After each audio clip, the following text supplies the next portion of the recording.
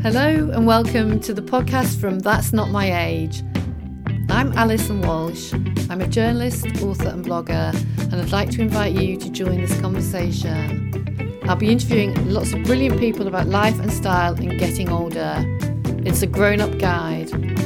Hope you enjoy the episode. Today on the That's Not My Age podcast, we have activist, maker, award-winning maker, and now author, Ursula de Castro. Hello, Ursula. Hello, thank you for asking me here. I'm so glad to be here. Oh, thank you. Thank you for coming. Sort of. Yes, exactly, virtually. So you've just had a book published called Loved Clothes Last, and it's about the joy of re-wearing and repairing clothes, and also how this can be a revolutionary act. And it feels so timely, actually. It feels like this is the right moment for this book. I enjoyed it because it's got the fashion revolution message about the importance of caring for people and the planet. But then also it's got a bit of history of clothing manufacture and how we got to where we are, and lots of facts and good quotes from people, and then useful tips on how to mend your clothes, like darning and patching up your jeans, and lots of ideas like that. And you're going to be impressed because I'm wearing a pair of socks that I repaired today. That's commitment. Yeah. Yes. So tell us a bit about writing your book. Did it take long to research and prepare? Is it sort of your lifetime's work? It's sort of this is what you've been interested in for years and years, and so It's all your thoughts and ideas sort of compiled and put together, isn't it? Very much so. I mean, it happened extremely accidentally because, in all honesty, I sort of written maybe 4 or 5 blogs before I endeavored to write a whole book. And I was approached by my agent on Instagram via DM. And I mean, to say that I'm not somebody that checks her DM is the understatement of the century. I really never do. But I just saw this one and it just popped at me saying, I'm an agent and I'm looking for somebody with whom to write, for somebody to write a book on mending. And I have to be completely honest, I'm really not very good at mending at all. But of course, I know people that are brilliant at it. And above all, I really understand the importance of mending. And so I just thought, okay, well, there you go. I'm going to jump on this one. I'm going to say yes. And then see if I can turn the book around. And so I went and met her and I said, I can do you a how-to, but there are way better how-tos than any how-to I could possibly do myself. There are way better menders than me. But I can do a why-to. I know that I can convince people that mending clothes is a way of mending systems, and that looking at our own wardrobe as a starting point is a joyous starting point to make towards becoming more involved in this movement and in the understanding that our clothes have a profound impact on the people who make them, on ourselves, and on the environment that we all share. So it's kind of a way of trying, as you say, to somehow explain why it's so important, because I do believe that unless we understand why things need to change, we won't be so committed to changing them. And that, it's often not about going on a crash diet, but about finding those habits that are completely functional to your life and completely functional to your principles. And those are the ones you're likely to continue and therefore provide, change your habits. I agree. It is a lifestyle, isn't it? Rather than, like you said, rather than just like a quick fix, it's got to be something that you take on. And as a lifestyle, it's not just taking it on yourself, but it's also understanding your limitations. I mean, if like me, you're not that great at mending, then there are so many other things that you can do. And that would be, to speak truth to power, to ensure that, you talk about mending or you organize mending sessions in your community, be it your kids' school or your gym or your church or your local library. And so it's about what you can do to your own clothes personally, but it's also about understanding that repairing and eventually reparations to people and planet is what we're talking about. I know, because I read somewhere that apparently 60% of people in the UK can't sew a button on. Yeah. And I feel like, wow, that's quite a lot. I mean, I'm like you, I'm not brilliant at mending, but I can sew a button on and I can thread a needle just about them. I think I might need to get my eyes tested. But it's sort of those are sort of life skills, aren't they? It's really important that kind of people just know how to do sort of simple, basic things like that. And I think a couple of years ago, the government did release a sort of make, do and mend report or something, encouraging schools to sort of teach the joy of mending or something like that. But that's probably gone out of the window with the pandemic. I don't know. I mean, do you know anything about that? The EAC was actually the other way around. I mean, the Environmental Audit Committee that was started by MP Mary Cray when she was still, a member of Parliament. That was a very serious, gathering of evidence and reporting on the behaviour of fashion brands, in particular cheap fashion brands in the UK, because obviously the ramification of the UK design fashion supply chains are global, and yet none of the recommendations were ever taken on by the government, and that one of them included reintroducing, mending and sewing into the curricula.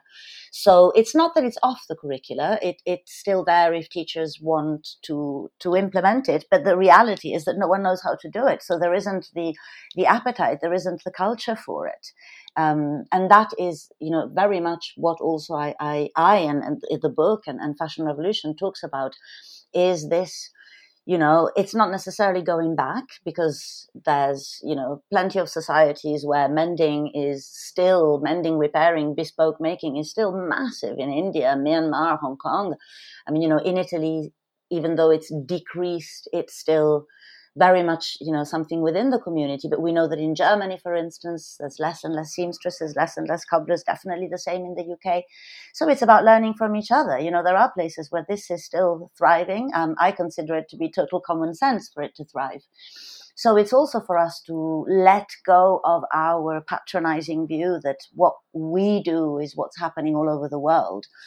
And, the assumptions that come from that, and actually look around and see other cultures that are doing things better and that we can learn from. We don't have to export ideas and designers all the time. We can import an awful lot of innovation from places that are, that are continuing to do such practices. Yeah, I mean, it's a shame, because the report that you were talking about, that was the one, I think, that included there was going to be a 1p charge on garments and then the money would fund recycling schemes and ban incinerating and all these ideas that, that are brilliant. And that was rejected as well by the government. Well, there are laws happening in France, the Loi of Vigilance in Europe, the right to repair. More stringent regulations are certainly on the cards and on the tables. But at this point in time, not in the UK. No. It's a shame, isn't it? Because it does feel like it needs legislation for things to really move. There needs to be some sort of legislation, do you think? Definitely, I couldn't agree more. I mean, we're looking at an industry that is wildly unregulated, unlike many other industries that somehow have very similar supply chains, such as food and beauty. Our clothes are drenched in chemicals, and yet we have no visibility over what those substances actually are. We know that some are actually banned in the EU, but still present in some of our clothes. We don't place the importance of provenance on the materials that make our clothes either, whether they come from extracting, oil, or whether they are from, agriculture or deforestation, such as cellulosic fibers. I mean, we just don't have to have those informations. But for us as customers, and particularly citizens, these are very important missing pieces of the puzzle in order to care for our clothes. I mean, we now know, after extensive media coverage, that each time we wash something made of polyester or recycled polyester, it will release millions of microfibers. These microfibers have been found at the bottom of the ocean, at the top of Mount Everest. And yet, if we knew that in our everyday shopping habits, we could think of maybe not buying polyester underpants that we would have to wash daily, but instead maybe an overcoat that we can treat differently, wash less frequently, sponge clean, brush clean. So, what's the first thing that you do when you buy a pot of yogurt is that you look at the sell-by date, whether it has any harmful ingredients like colorants, and you look at how long it can be refrigerated for. We do need to have that level of visibility, whether it's on a label or whether it's on via online, barcode or what. We do have to understand what's in our clothes, because the properties that our clothes are made of vastly affects the way that we then take care of them. Yeah, I like actually in the book there's a love checklist towards the back, and I really like that because it sort of asks questions, and it's the questions that you should ask before you buy something. Do I know who made it? Did I check the label? Where's it from? And I quite liked, and I hadn't thought about this, do I love it enough to repair it? And then finally, what will I do at the end of its life? And that's something I've never asked myself. I don't know whether it's, I do try and keep clothes for a long time, but I've never really, the answer to that would be I would give it to the charity shop, but I think that's a really good question to ask yourself, isn't it? Well, I've just, I've posted something on Instagram yesterday around why are we collectively saying that fast fashion is so badly made that it doesn't merit any repairs, because I find that incredibly destructive. We're raising generations of kids who are buying fast fashion to actually think, well, there's nothing I can do with it at the end. And the reality is that if we all decided that fast fashion wasn't badly made but simply made, we would also understand that it's simple to repair. In my book I give all sorts of clues. When you go and buy something, turn it inside out. We have to presume that something that costs £3 is not going to have the attention of something that used to cost, £30 20 years ago. Or so we need to inspect our clothing. You turn it the other way around, turn it inside out. If there's a piece of thread popping, pull it. If it unravels, don't buy it. Check the next one. But, on that buttons thing that you were saying before, I often find that machined buttons in cheap pieces are not properly finished. And it literally would take me about 2 minutes just to finish them at the end. That would secure those buttons that would otherwise leave my shirt in a question of weeks.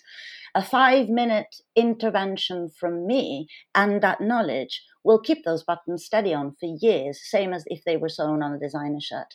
So why are we buying things that we know from the start we are ready to dispose of as soon as we don't want them anymore, let alone need them? What I propose we do is that we buy with love and respect everything that we buy, and that if everybody spent a long time either mending themselves or ensuring that there was mending in the community, facilitating mending in the community, pledging and bombarding precisely those brands that make cheap clothing and therefore don't pay the full cost to people or planet. They should be the ones to provide cheap and affordable mending stations in their flagship stores, to the very least available to all. So it is a collective action, that of repairing our clothes. And, you might think that you picking up a dropped hem is a drop in the ocean. But 100,000 teenagers picking up their dropped hem and going to Boohoo, Pretty Little Things, and saying, I'd rather pick up my dropped hem than buy another one because this is my skirt and I like it, would give a very clear message that we don't want more, but we want better. I believe that would have a positive effect on supply chain workers who potentially would no longer be paid by the hour, no longer be paid by the piece, but be paid by the hour instead. That would allow better quality, more time to make the clothes, because we do know that so many clothes that are made will never even reach the shop floor. They're destined for landfill the second that they are conceived because of overproduction. So mending clothes slows down the system, and ultimately this is a very positive thing that we can do as citizens of the world. Yeah, I like that. I like the idea of mending stations in shops. I think it would be good, if people, as Patti Smith says, people have the power. So if kind of all those teenagers do go to Boohoo and say, Yeah. sort it out, Yeah, then but if maybe. you had the mending in H&M, it would very much change that aesthetic alone would validate the concept of mending globally. So in places where they already do it, but I mean, again, we have to look at it also in a generous way, providing jobs for local seamstresses, educating kids on how clothes are made, because, to have something mended, you have to understand it broke in the first place and how. So, culture around clothing, understanding our clothing, how they're made, in order to maintain them. That's really the what I try to advocate. I like what you said also. You said something about we treat our clothes like shit and then complain that they're badly made. It's sort of. Yeah, this was yesterday's post on Instagram. But I have to be honest with you, I've not experienced anything like this post before. I've had, I would say, 99% of responses telling me, this is incredible, this is perspective changing. And then, of course, there are people that insist on, and quite rightly, that, a lot of fast fashion is badly made. I did intend to provoke. But, we are here to provoke in order to change the status quo and change the way that people think. And, of course, there is never 100%. Of course, I'm not saying that 100% of fast fashion or cheap fashion is simply made. I'm very, very aware that there is a huge quantity that is so simply made to be borderline bad. Yeah. But the reality is, you can have a hand at mending it and making it better. And, two, it's the attitude that matters at this point in time. And to me, the idea that we think, we can treat our clothes, wash them whenever we feel like it, keep them, I'm very messy, to be honest. I have floored robe, chaired robe, wardrobe. I'm not a tidy person. So if I can look after my clothes, I promise you anyone can. But it's that mentality of the only antidote to a throwaway society is to keep. Everything I buy to keep. Everything I've already bought before I was as conscious potentially as I am now, I'm choosing to keep. And that's just a mentality that comes with wanting to use your clothes as your revolutionary act. I like what you said also about it is, if you view it in that way as being cheap and throwaway and badly made, you're sort of disrespecting the workers who are making it. Yes, I mean, that's something that was very eye-opening in working, in Fashion Revolution, because we did a wonderful project a few years ago called the Garment Worker Diaries, where we worked with a microfinancing opportunity and we analyzed the wages of a group of selected garment workers in Bangladesh, Bangalore, and Cambodia.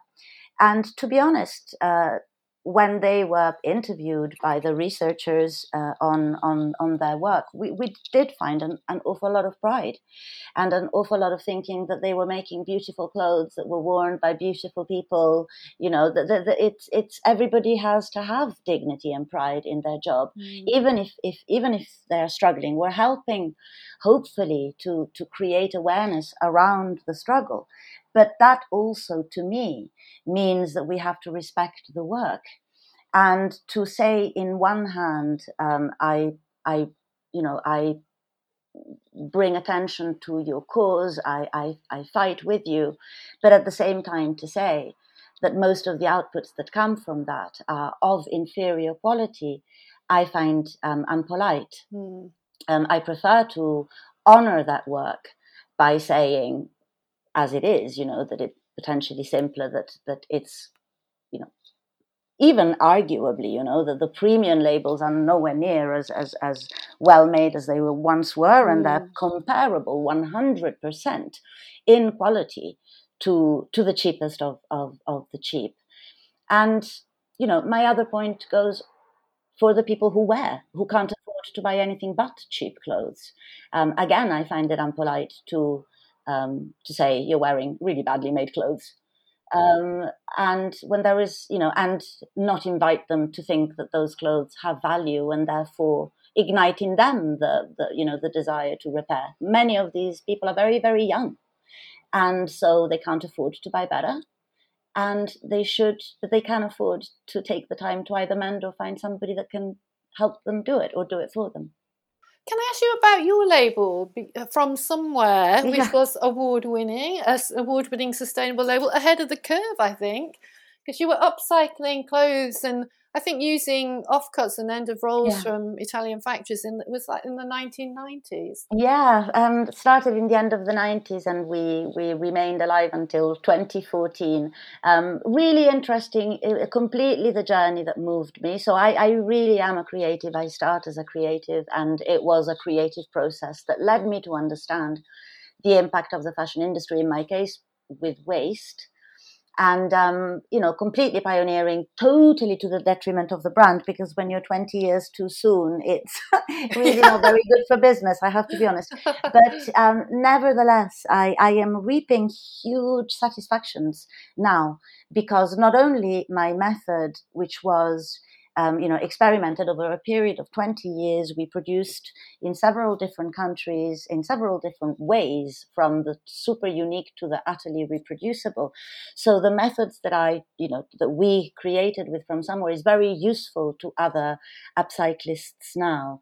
And I mentor so many young upcyclists at the moment globally, and I have done for years. And so to be able to pass this wisdom on, but have absolutely nothing ever to do with sales ever again, I tell you, it's ideal. I love clothes. I love design. But bloody hell did I hate selling more than anything. So it suits me fine. So how did Fashion Revolution start? So Fashion Revolution starts very much as a result of the Rana Plaza disaster in 2013. So I was at that time founder and curator of Aesthetica at London Fashion Week, which was the British Fashion Council sustainable area, in a very fertile moment in the UK for sustainability. I mean, those were the years really that, Centre of Sustainable Fashion, Ethical Fashion Forum, Sustainable Angle. I mean, many of those organizations were beginning to be formed around that time. And when Rana Plaza happened, the frustration was palpable. We'd all somehow predicted that such a disaster was inevitable. The actual name and idea was from Carrie Summers, who was at the time one of our Aesthetica designers, and she had a bath. We now, as in the team, say, Carrie, go have a bath. It's if you get such amazing ideas. So she called me straight away and said, okay, let's do something, let's do a fashion revolution, next year, in for the Rana Plaza disaster. And the minute we talked, we knew that we weren't going to do some commemorative event, that neither of us wanted an event, that we wanted something that commemorated, but sort of bottom up rather than top down. Yeah. And, to be honest, we put together the team from most of the people that we'd worked with and talked with, in the Aesthetica corridors. And in a really, really short time, we, at the time we were just on Twitter, but, globally, other countries, people from countries said, can I be the coordinator in this country? Can I do Fashion Revolution in my country? So we expanded quite rapidly, very spontaneously. And I guess we've been growing ever since. We are now in 90 countries. We're getting ready for our next Fashion Revolution Week, which is from the 19th to the 25th of April. And it's been an incredible journey. We talk to policy, academia, people, designers, supply chain. So it's been a very enriching journey. But, as we are seeing now with COVID, sometimes the biggest awareness comes from a catastrophe, from a disaster, and that definitely was the origin. I'm assuming that Fashion Revolution last year and this year is going to be like completely online. So can you tell us what you have planned for it? Yeah, I mean, so for us, online is like mummy. We started as an online campaign. And in fact, we were one of the very first 100% open sourced campaigns. So from the very first year, that was 2014, that we kind of came to live. All of our branding and, assets and all that is available for all to download. And the encouragement to use it to create events. When, before COVID, we had, thousands of events happening globally because people would just start them up, make a Fashion Revolution event. But I have to be honest that the pivot online was not complicated, because being primarily an online campaign, we were used to this kind of campaign. This is how we communicate with each other. As I said, we have 92, 92 country coordinators, and we speak to each other on Zoom and always have. We as a team have always worked remotely from inception. So how we communicate to each other is online. So for us, it was an incredibly natural transition. Of course, it's been brilliant in many ways, because it has absolutely increased the amount of visibility that we have, but above all, the amount of visibility that we can provide for others. One of our initiative, Fashion Open Studio, is all about emerging designers, and online has really brought some of our cohorts from Zimbabwe to Argentina way more more to the forefront than they would have ever been with smaller, isolated local events. So it's worked for us very well. This year, we are somehow repeating on a theme that's been a bit of a perennial for us, and that's the interdependentness between people and planet. This is something that we have been, really communicating since 2017.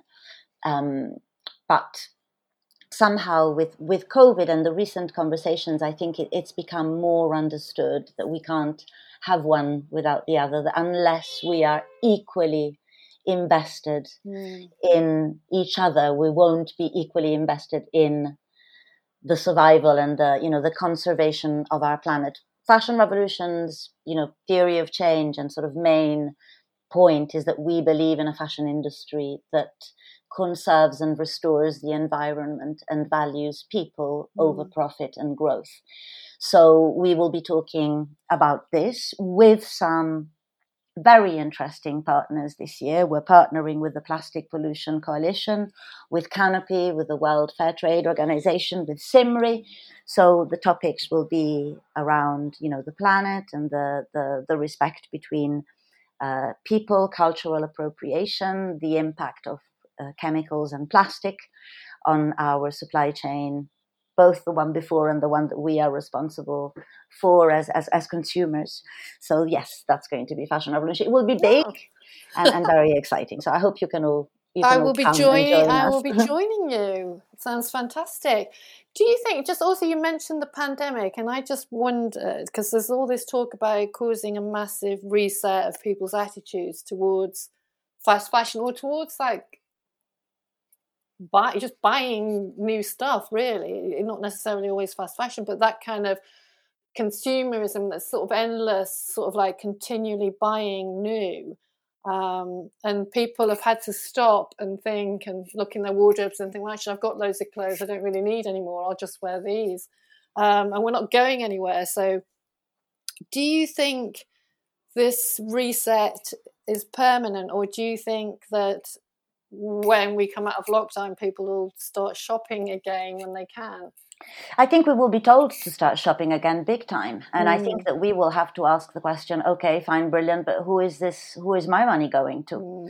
I mean, we have seen it so blatantly during COVID, fast fashion and not just fast fashion, but fashion brand owner or, making a mint online while garment workers going unpaid, they're owed billions of pounds. We've seen the brilliant Pay Up campaign and how much visibility that, the Remake Our World team they managed to achieve with the Pay Up campaign, which we fully supported.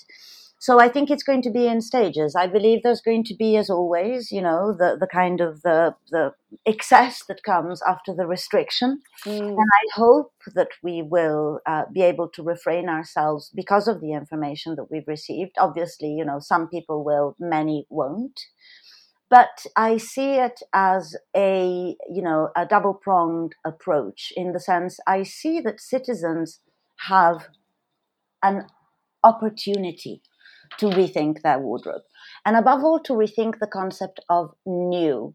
I mean, for instance, I recently had a pair of denim that I wasn't really wearing anymore. I sent them over to a wonderful UK designer. They embroidered all over, and the pair of denim came back to me. That's new. I mean, it's old, but it's new. If you go deep, deep, deep inside your wardrobe and you take away all the pieces that you never wear and you hide them under your bed in a bag for 5 years, when you reopen that bag, those pieces will feel completely new. You will have forgotten all about them. You will have different ways in which you feel like styling them. If you go and take your jumper that has just, broken or moth-holed and you follow a simple tutorial on darning, or you ask your best friend who's become obsessed with darning recently if she could actually take a look at your clothes, that piece will be new at the end of it. So that too is what we have an opportunity to change our mindset and look at clothes differently.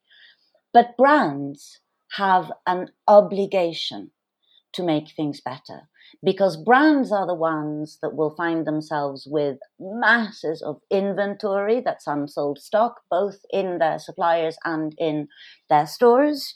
Brands are the ones that have been yet again exposed for an unfair distribution of their profits throughout their supply chains. And brands have been scrutinized over this period. So I hope that there are more people that will interpret this kind of period of change, as I said, not just about mending our clothes, but actually be demanding, be a pain in the neck. Keep asking who made my clothes, keep asking what's in my clothes, keep proclaiming that loved clothes last, keep longevity in mind. And, if people do that, then brands inevitably will have to reconsider. And their obligation is also to create new job opportunities at the end of all of this. And these can happen from the circular economy and from circular thinking. We could be having all sorts of different job descriptions within factories, within brands. Imagine a creative waste engineer, a return re-uploader. So these are the sort of, the mentality that I feel brands need to develop in order to creatively deal with stock and ethically deal with work. Like you said, the circular economy, that rather than, it goes straight into landfill, it actually comes back to the brands and they deal with it. Yeah. Is a brilliant idea. Well, they greenwash so much. Here's Yeah. something that wouldn't be a greenwash, would be so, and so simple to make. But of course, which brand is going to put their hand up and say, right, okay, I'm happy to slow down, not the mainstreams. No, you're right. And greenwashing is so easy, isn't it? And it's really hard to find out, like, sort of if you're looking at stuff or a brand online and you look at their green policy or environment, sustainability pledge or whatever it is, it's really hard to know, exactly what they're doing and if they are, it's easy to sort of say stuff online, but, the reality can be quite different, can't it? Yeah. But we need a culture of scrutiny. I think that this is incredibly important. That, we can't necessarily trust the brand greenwash, but we can unravel it. I mean, marketing is a language. We can learn it. If you take the same time that you would take to find the perfect skirt that fit your size, if you start looking for products that fit your principles, you'll be, following all sorts of other journeys. We publish the Fashion Transparency Index, which is everything but a shopping guide. But it does provide comparable information on what brands disclose. So, it is also about, so just as we need to think about fast fashion as something that we can all mend, we also need to think as this topic as something that we can all digest. If we hide behind it's too complicated, then, we're very justified for procrastinating until God knows when. But if you think, well, actually, no, that's relatively simple. A brand is telling me that they're doing this. Can I measure it? Is there somewhere that I can compare? And this information is, it is really quite widely available right now. There are apps for almost everything. And it is about, investigating and finding the time and learning. You need to learn. It's not going to be easy to begin with. But, if you practice, as with everything else, eventually you will know how to how to find your clues. And this is something that I always say. I am asked almost daily, whether I think that a certain brand is greenwashing or are those claims valid. And my reply remains unchanged. My opinion is actually really quite irrelevant. What matters is that you develop yours, because mine comes from years of prodding, but also dictated by my interests. I'm more likely to research something that talks about waste because that's something I'm interested in, I understand. And so there's a lot of factors in my judgment over whether a brand is, pathetically greenwashing, or whether there is a potential that from that something actually really positive could start. And that can only happen with your own personal knowledge, your own personal life choices. And, so navigate search engines from your, your gut instinct and follow your interests, but marry the two, marry the time you spend looking, and shopping for also finding out more. Yeah, I like that. Looking for products to fit your principles. I like it. I like also what you said in your book. It's something I believe as well. We all love fashion and it is important. And you say it's not frivolous. Clothes are at the centre of our lives, marking our rituals, representing identity, profession, rank and status. But what we wear has profound social implications too. I love that kind of thinking about fashion, in that way.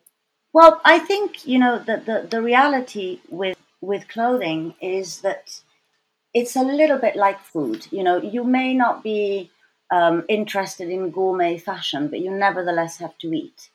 And it's the same with clothes. You may not be interested in fashion. Sorry, you may not be interested in gourmet food. Did I say food or fashion before? I'm getting confused. But you may not be interested in the actual fashion and the fashion season and the designers, but you still have to wear clothes. That we have in common with nearly 100% of the population. So provided you have an understanding that this is a humongous industry, that it's not the frivolity of an article in Vogue magazine or the crazy designer outfits we see during the catwalks.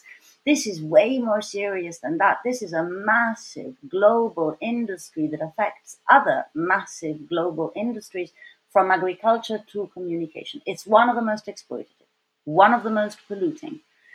And therefore, to hide behind, it's only fashion, it's only clothes, will only really delay actually being a part, a much more conscious part of that change. So, for me, fashion is the history, the female, the whole long story. But for everyone that wears clothes, you are having an impact. And I agree with you that we should buy less, take better care of clothes, keep them longer. So I wanted to ask you, what's the oldest item of clothing you have? Phew. Oh gosh, no, the oldest would be something inherited from my grandmother. So I do have things from, the 30s onwards. But so I'm not a good person to ask, because I really do have very, very old clothes. I mean, my famous example are my absolutely 100% most worn shoes that come from inherited. They were my grandmother's in the late 30s and 40s. My mother and my aunt both wore them, particularly in the 70s. They, and when the 40s were back in fashion in the 70s. And then I got them at some point in the 80s, and I've been wearing them ever since. I mean, it does take maintenance. I take them to the cobblers, and I put the rugs inside them to keep them in shape. But so I do have some very, very old clothes, but I also have some very new clothes. I just treated myself to this beautiful skirt from one of our Fashion Open studio designers in India. And, I saw it on Instagram, a nanosecond to knew that I wanted that skirt, and then 6 months of waiting for it to be made. So it's the old and the new. It's the cocktail. My wardrobe really does contain a little bit of everything. And can you tell us any brands that I was going to say, what brands do you buy or you would recommend? Well, it's the list would be too long for me to actually, there are so many. So I guess I have two ways of buying. I always try and support emerging talent. And I think that this is something that people really can do, especially women our age. It's not just about the one that's completely local to you. At this day and age, if you were to have a piece commissioned like I did in India and opt for it to be slowly sent, you are, the cost of that transport, I feel, would be overrun by, the beauty of giving work to a local communal, artisanal community, and so on and so forth. So I feel that women who can afford to should support emerging talents. And so our Fashion Open Studio it's on Instagram, is actually Fashion Open Studio, is a really good place to find out. Great, I can link to that in the Yeah, piece, that'd so be brilliant. everyone can go and have a look at that. I mean, some of them are really well known, the Christopher Rayburn, the Bethany Williams of this world in the UK, they're well known. But, we do have that ilk of designers from all over the world, and many of them, they're just on their first steps. So, they will really appreciate your custom, and they will answer all your questions when it comes to you wanting to know who made their clothes. So this is, obviously I am privileged in the sense that some of these designers I've had the honor to mentor for years. And so I do get, a hefty discount when I do choose to buy. So I'm sure that facilitates my purchasing. But, I'm also a great believer on torture. As I said, I will wait for something for months, really check whether I want it, cheap or expensive, whatever it is. So that's what I would do. And again, my tip for buying better isn't necessarily to focus on the mainstream, but to be a little bit more adventurous and to focus on something a little bit more unexpected, a new designer, and invest in that. I was once a young emerging, well, I wasn't that young, but I certainly was emerging. I guess I was young, it was over 20 years ago. So, and my relationship with my customers was incredibly important for me as a designer. I had a shop on the Portobello Road. And when I saw customers coming in and trying my clothes on and, buying from me, of course I listened to what they wanted next. Of course our conversation was pivotal. If they turned around and said, oh my God, I would love this piece, but, when I wear it, I feel this or I feel that. Of course I would take those comments into, my design process. It's a beautiful relationship. And it's beautiful to support emerging talents, and they will let you know. They will have sample sales. They will have defect pieces that are still, amazing. You won't even notice what the defect is. There's so many ways that one can support. So that would be my first port of call.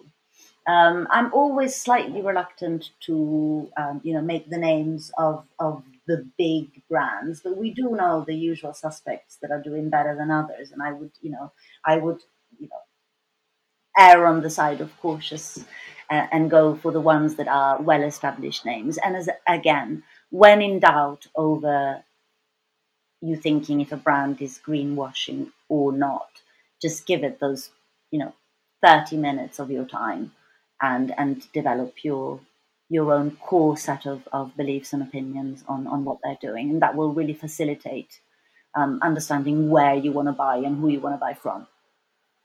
Do you make any of your own clothes? Not anymore. And again, I've not been doing this for years because, so for me, upcycling was precisely that. It was getting incredibly beautiful fabrics at zero or very, very little cost in order to be able to afford exquisite manufacturing.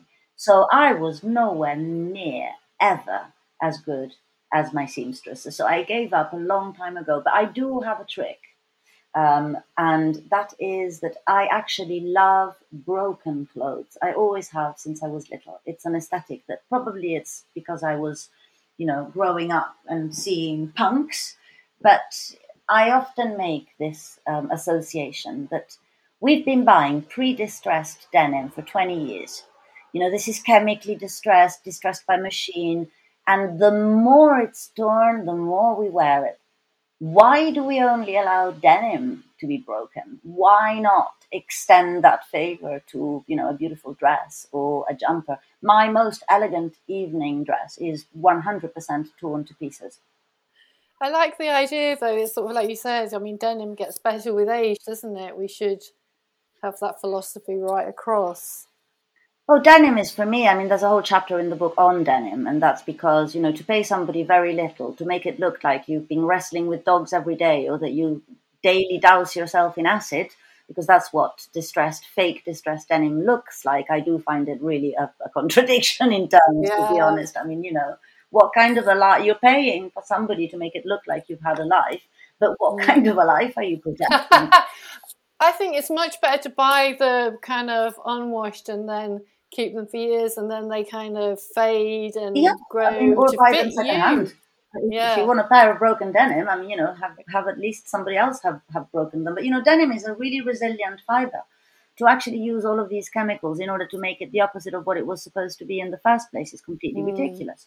Yeah. Agree. And where do you shop for vintage? Picking your brains now. Okay. For vintage, I do have an absolute. I mean, I do buy an awful lot of vintage. I am extremely lucky. I live in South London. There is one of the most beautiful vintage stores called Cenci, which is Cenci. They're in West Norwood. And it's by far the most. I mean, that's where my, lots of the little stories of fashion history comes from, talking to Massimo and Didi. That's where many, many designers go to scour for patterns, vintage patterns or inspiration. So, I mean, and as I've been extremely lucky to live very close to them for a long, long time. I knew them before. So it's on Knights Hill. And there's a post office in Knights Hill. There's a little mews, like a little shoe, what's it called? Horseshoe type, round little teeny mews. And Cenci it says it's open by appointment, but they're always there. And they're actually on Instagram as well. So you can find them there. I'm going to find them. It's Cenci. Let me see the full. Is it Cenci Vintage? Cenci, which is CENCI_vintage. I mean, they really are the bee's knees. I mean, it's a job going shopping there because they've got so much stuff. You really need to spend your time hunting. Fantastic. Well, I can't wait till everything opens up because I'm going to cycle over there. And so I'm exhausted. How tired are you? I am really exhausted actually at the minute. So how tired are you? I am pretty exhausted. I mean, I have become incredibly vocal about the beauty of going through the menopause. But the one thing that I would say, I'm not so sure is that beautiful is, the sort of the bad sleep. So I am quite exhausted. I'm quite exhausted with excitement because of all of the, I wasn't expecting the book to be quite so interesting to quite so many people. So I'm also exhausted a little bit about that. But I'm also a grandmother every Monday. And I tell you, I've forgotten what it's like to have a 1.5-year-old, for a whole day. So yeah, pretty exhausted. Are you doing any events around your book launch or, kind of online or anything? I'm doing one with the V&A. I think it's probably next week. You're now making me have a complete panic attack that I've missed it, forgotten about it. That's probably me. But I'm going to double check. I'm pretty sure they would have told me if I'd missed it. I think they would have been in touch with you. It's next week, I think. But obviously, with COVID and all that. But to be honest with you, if I had done an event, I would have probably done it in my local bookstore in, either Peckham or Camberwell. I will definitely let you know in case we do go ahead later on in the year. Yes, definitely. And you just mentioned briefly menopause. So how do you feel about getting older? I'm content with getting older. What I am pissed off is the fact that I've been told a whole load of lies around it. And so I have to find that I'm navigating a whole new truth that I wasn't expecting.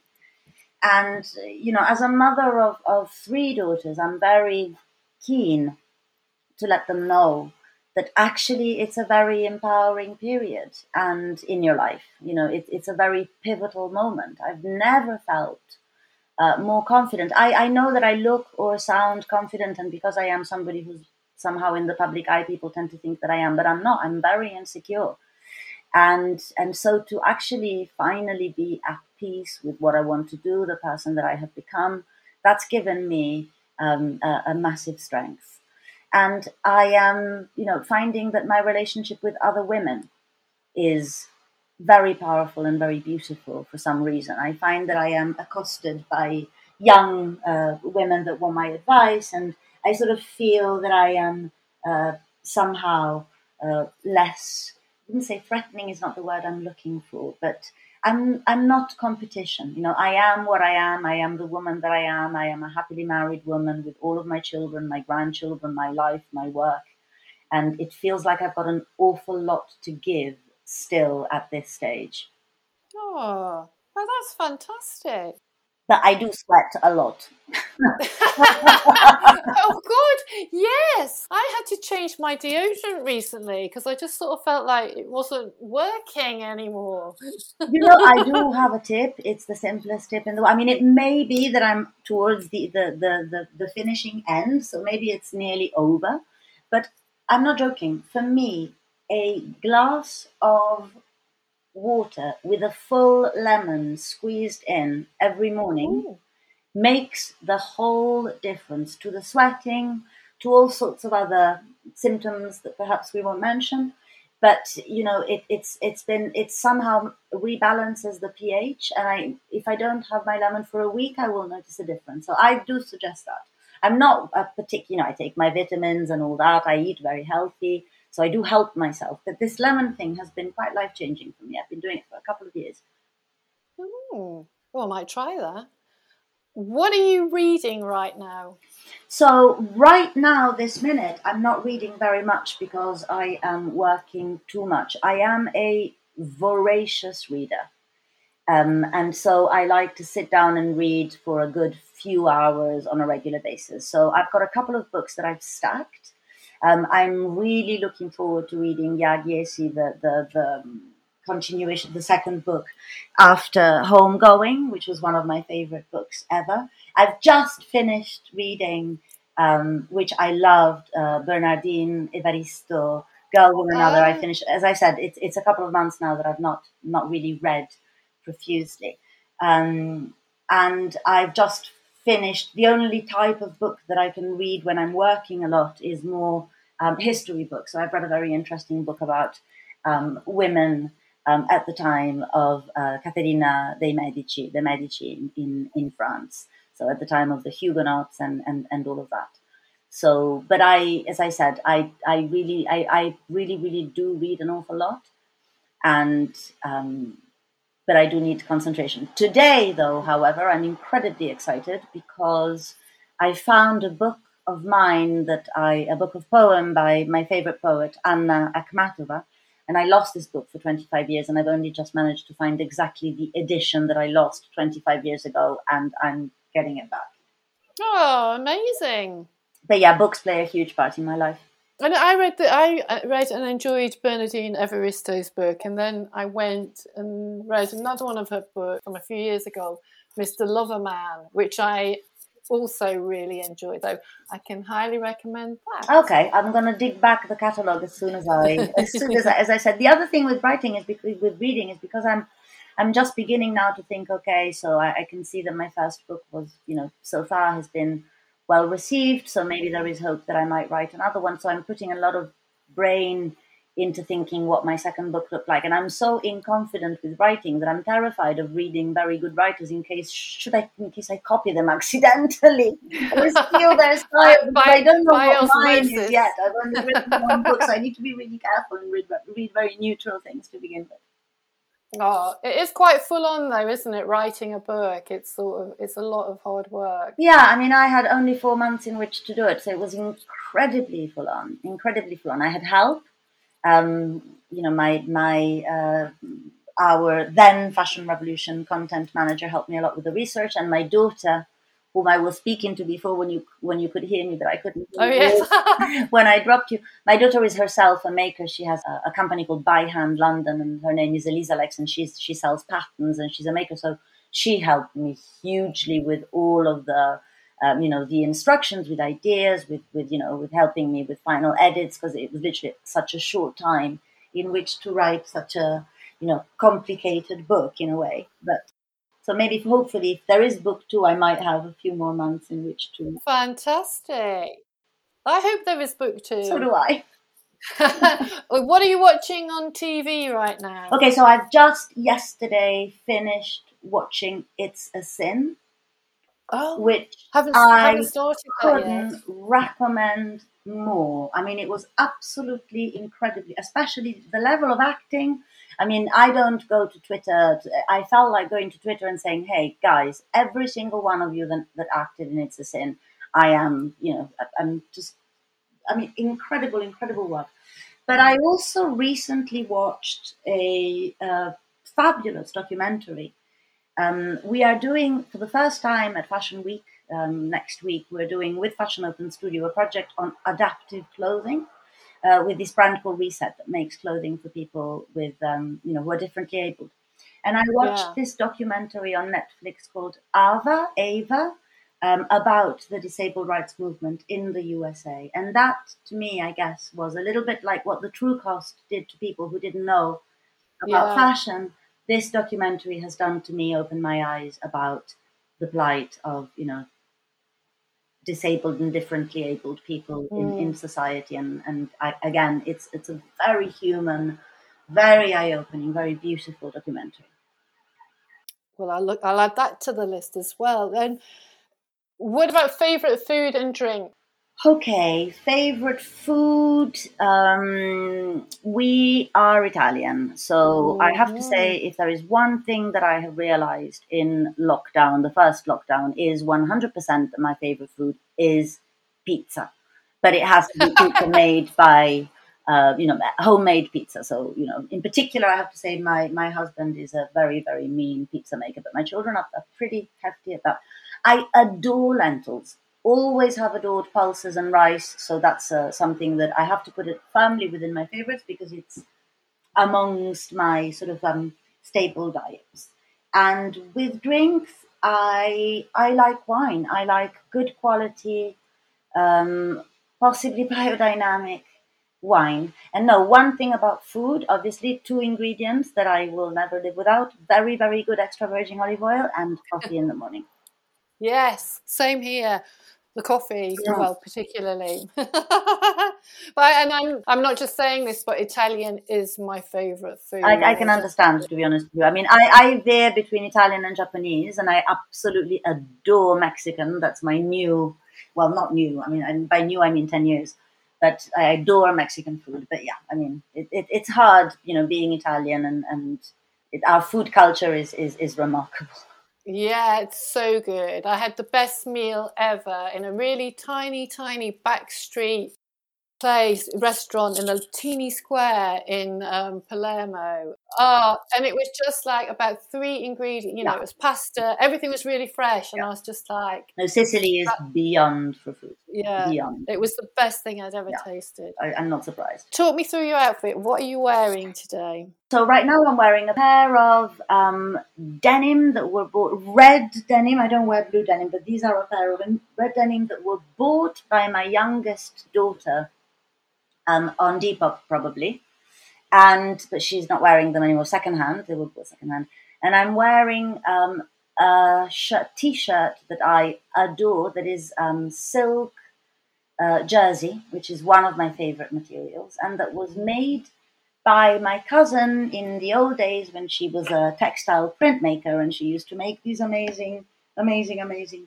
t-shirts, which I wear day in, day out, and have been for 20 years. What are your favourite feel-good clothes?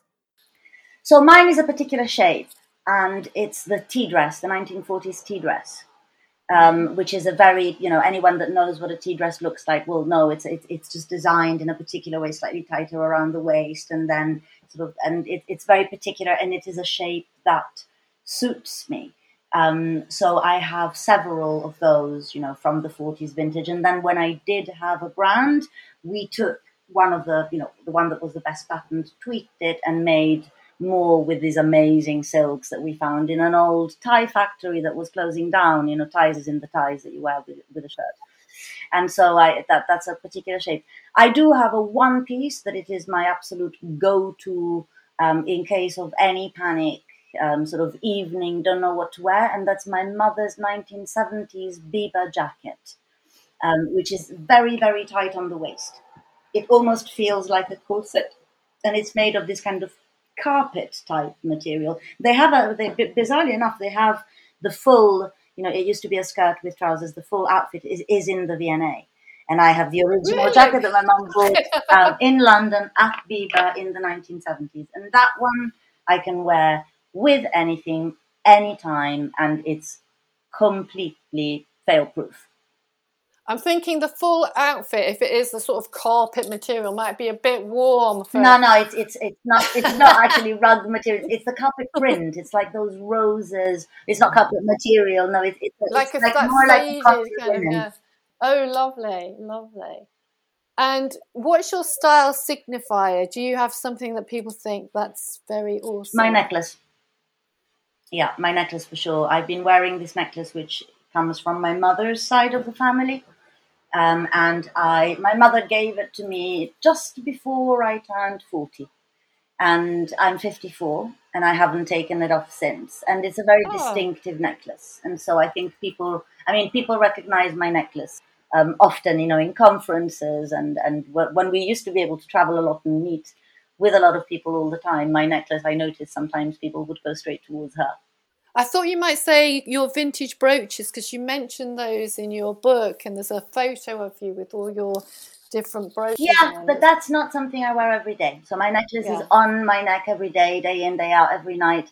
The brooches are very distinctive of my laziness when it comes to, darning, or, they're just there to cover up holes.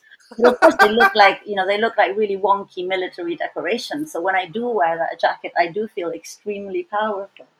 And it is a trick, and having mentioned Cenci, I'm terrified now because that's where I get my brooches. So I think I'll go and get a few more before everyone else does, because the brooches has been, commented on a lot. It is the bloody simplest way to cover up a hole, frankly. And, if it's a pretty brooch, it doesn't matter if you've got it halfway through going down your leg or, somewhere on the back. It doesn't matter. It's a pretty brooch covering a hole or a stain. And finally, what's the single most important piece of advice you've ever been given? It's two. And I bounced between one and the other. So the first one was given to me by a man in a fabric shop.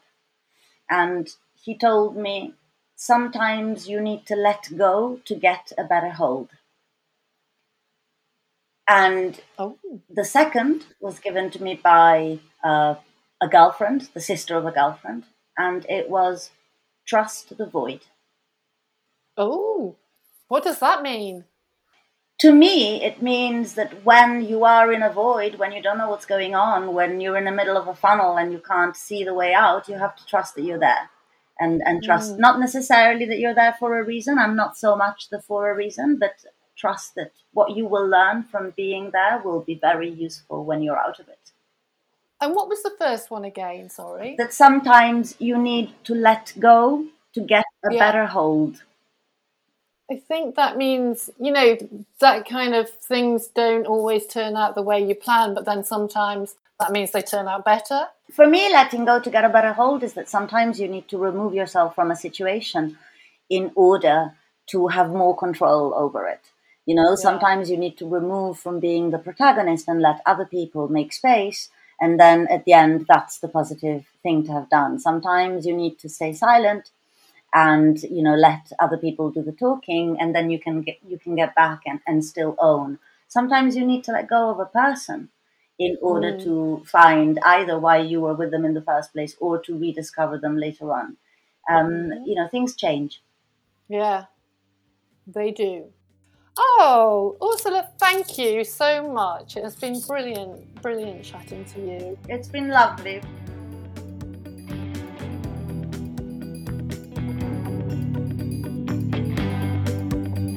Thank you for listening. Hope you enjoyed the interview. Please come back soon.